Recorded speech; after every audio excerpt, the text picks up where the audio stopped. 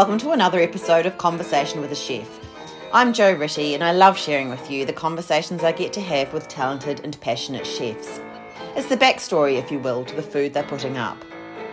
I begin today by acknowledging the Wurundjeri people of the Kulin Nation, traditional custodians of the land where this conversation takes place, and I pay my respects to their elders past, present and emerging. Today I'm chatting to Christina Mulyono at Her. Christina didn't always want to be a chef, but when she moved to Melbourne from Indonesia, studying was a way in. She already had a degree in English literature and a teaching career under her belt, so she thought, why not try something else, and embarked on a career as a pastry chef. From talking to Christina, I get the feeling that she would be incredible at anything she turned her hand to, but luckily for the Melbourne dining public, it's desserts and cakes, and we get to reap the delicious benefits. I loved meeting and talking to Christina. She's passionate yet calm and has some wonderful perspectives on life and hospitality. Hello, how are you? I'm good. You, Jo? Yes, nice Christina, to meet you. nice to meet you. I've been listening to have you? some of your podcasts. Great, thank you. Yeah, I'm actually friends with Remia as well. So I okay. reached out to her. Remia, tell me what it's like. I love that, and I like too what it's done. Often when I've spoken to people, like Remia likes all my photos now, and we have little chats, which is really nice. It's a chance to network. It's a small community. Well, not small, but it's a like-minded community we have. I'd like to think so, and I'd like to think that hospitality is, that's what it's about. It's about connectedness and all of those things. Yeah. But let's start with you. Yeah, So where are you from originally? I'm from Indonesia. Yeah. And did food play a big part in life when you were growing up in Indonesia? Absolutely. Yeah. I mean, I think, I grew up from very humble beginning, and it's, I'm Chinese Indonesian, so my parents pretty much cook, Chinese food at home, but at the same time, that in Malaysia and Singapore, there's that culture of Peranakan cuisine. I don't know if you've ever heard of it, but it's sort of a mixture between the Chinese influence and the local Malay sort of cuisine that they have traditionally there. So it becomes like a national cuisine. So that's what I grew up eating. Yeah. My mum's cooking, really. Yes, yeah. And at what point did you think, I'd like to be a chef? At no point during my childhood. So actually my parents placed a very strong emphasis on academic achievement. I was the first one in my family to actually go to university. They never had the chance to go to university. They never had any tertiary education. So I studied English literature. Oh, did you? And wow. I was an English teacher for many years in my country before I decided to move here. Oh, amazing. So, it's like if you asked 20-year-old Christina if, do you want to be a chef? I would say probably not. Yeah, right. Yeah. But, it's food has definitely played a massive part in my growing up. Yeah. I think, you have your Asian mom. That's a language of love.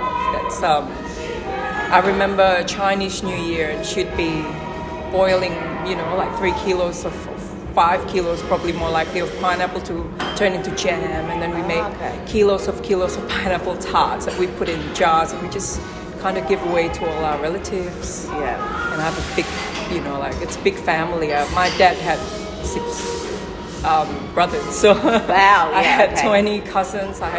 So it did play a big part of my life. Yeah, right. And so was it moving here that things changed for you in terms of thinking of a different direction? Yeah, absolutely. I think moving to Melbourne was sort of obviously the way to come here was to become a student, and I knew at that time I just wanted to live abroad, live overseas and experience that. And I did a lot of interpreting with language education institutes. So I kind of knew the system. I knew, I've heard of William Angus Institute, I've heard of Box Hill TAFE, I've heard of Melbourne University and things like that. I worked with the Education Fair and I became interpreter. So it came down to two choices for me at that time. Either I wanted to take Master of Education and just be a teacher or a lecturer in university, or patisserie. You can't have any more polar opposite than that. Yeah. But I think the thing is, my mum made cakes and things like that growing up. So I grew up in the kitchen. And at that point in my life, I was like, all right, this is a very serious path, teaching and, things like that. And then the other one is a very fun, tactile, something really different, a whole new adventure. Which one do I choose? And understanding that it is a lot easier to get jobs in hospitality than it is for me to actually be able to find a teaching experience in Melbourne as an international student, as a non-Australian or non-permanent resident. Yeah. Hospitality was probably the more practical choice for me. So that's what I chose. It's sort of interesting, isn't it? Because I did a lot of study.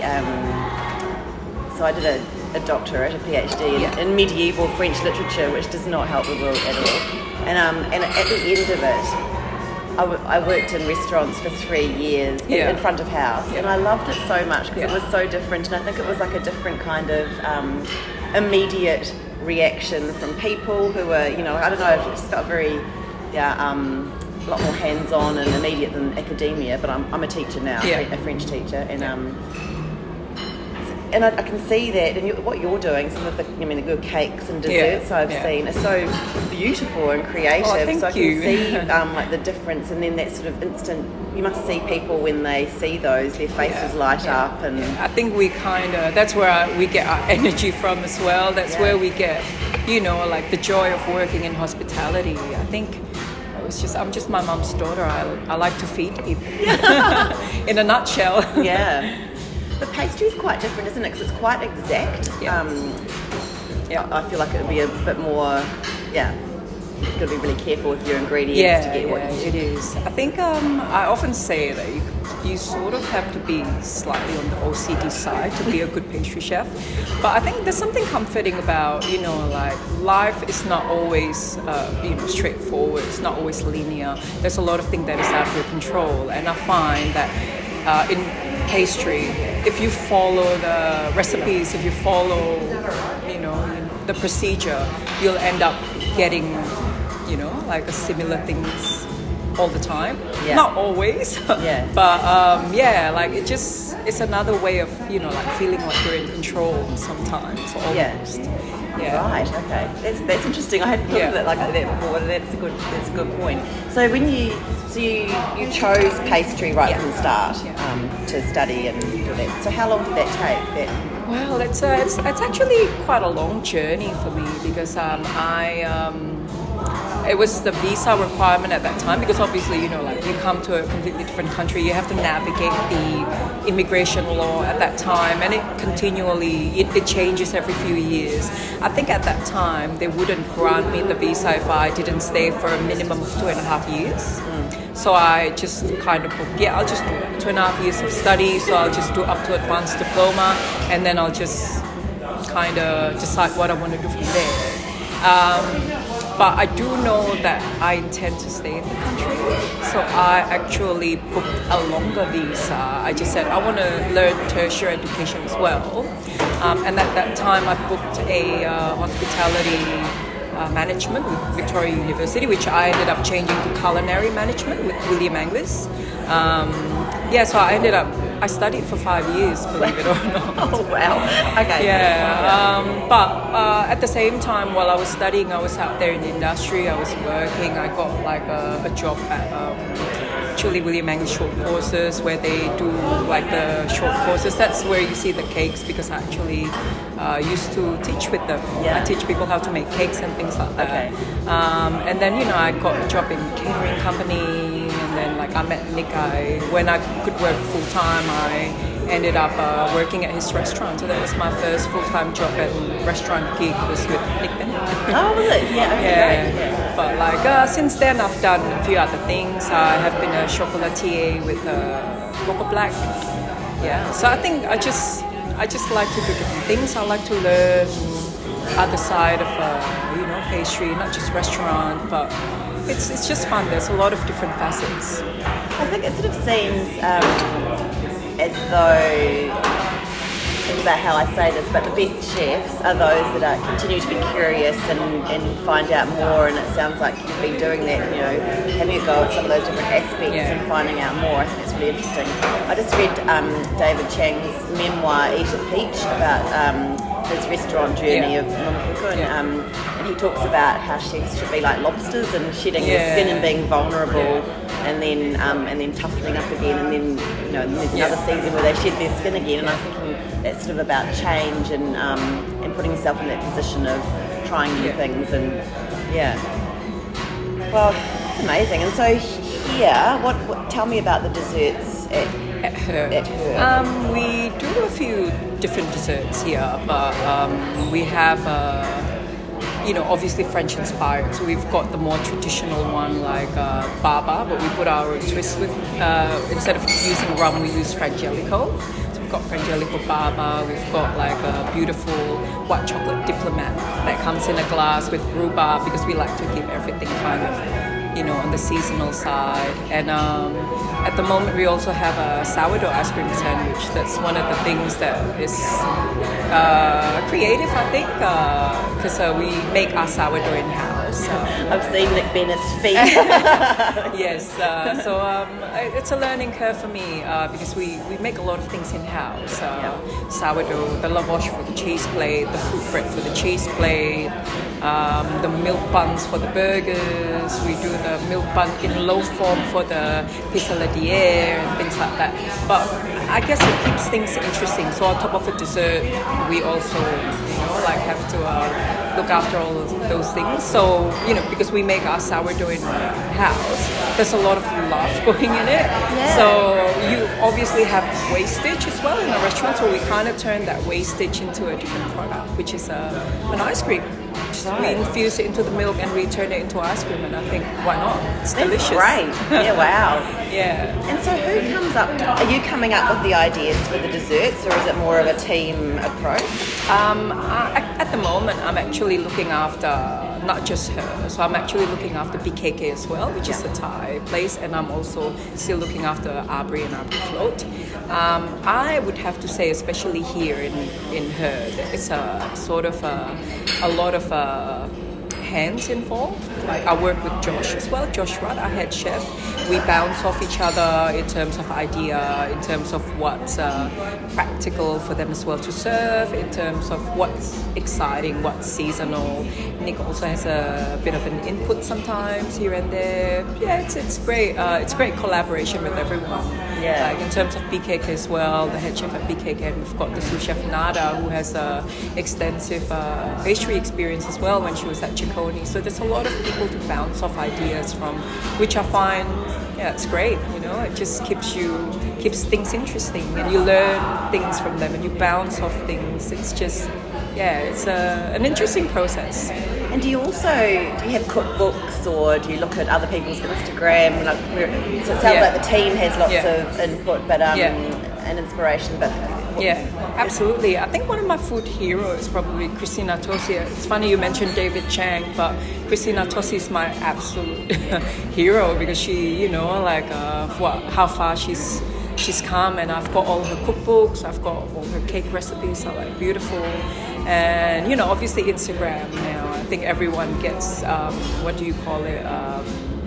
influence from Instagram, but there are a lot of great chefs out there, and I just discovered Claire Savitz, who is an editor in, I think she's an editor in New York Times. I can't remember the exact publication, but she's just published this book that is wonderful, and she's got like a podcast and YouTube series as well. Okay. So there's a lot of inspiration that we can draw. Like in terms of cake, you mentioned cakes. Catherine Sabbath, who was a teacher as well, turned cake maker. She was probably the pioneer in terms of those cake with ridiculous, outrageous color and colorful drip. So I think that's you can find inspiration everywhere these days. And do you cook at home, or do you bake at home, or is it just all here? Well, actually, when I have a few days off, I do like to bake at home. My partner does enjoy eating my baked goods. And I think, like the last couple of years, the lockdown has been a bit of a blessing and a curse. I just sort of baked a lot more during lockdown and do things that I would never imagine being able to have the time to do at home. Like, for example, I did a few batches of croissants, and I actually did really enjoy it because I would never imagine being able to do that at home, but actually it's very achievable. That's where I found Claire Savitz, because she's got like a croissant tutorial video, and that absolutely refreshed what I learned from years and years ago when I was studying how to make it at William Anglis. But I do still bake at home. It's a bit unthinkable if you think about, you work here and you bake for 8 hours and then you go home and you bake again.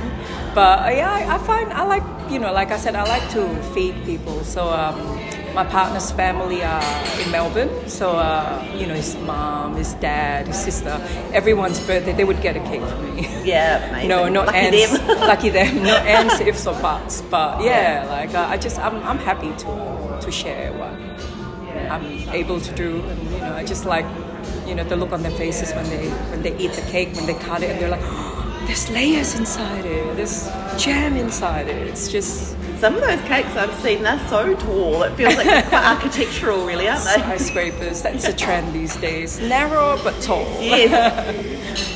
Yeah, that's amazing.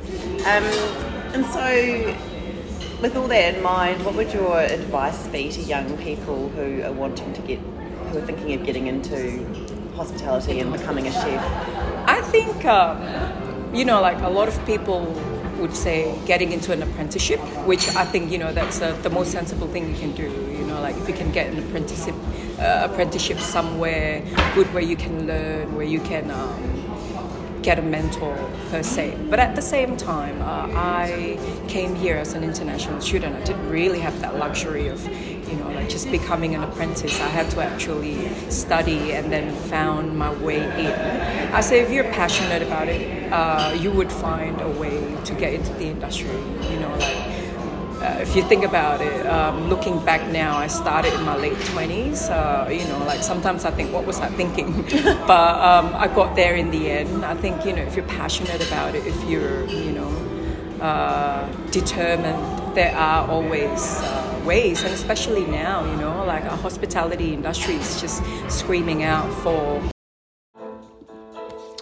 Thank you so much for listening to this episode of Conversation with a Chef with Christina Muliono from Her.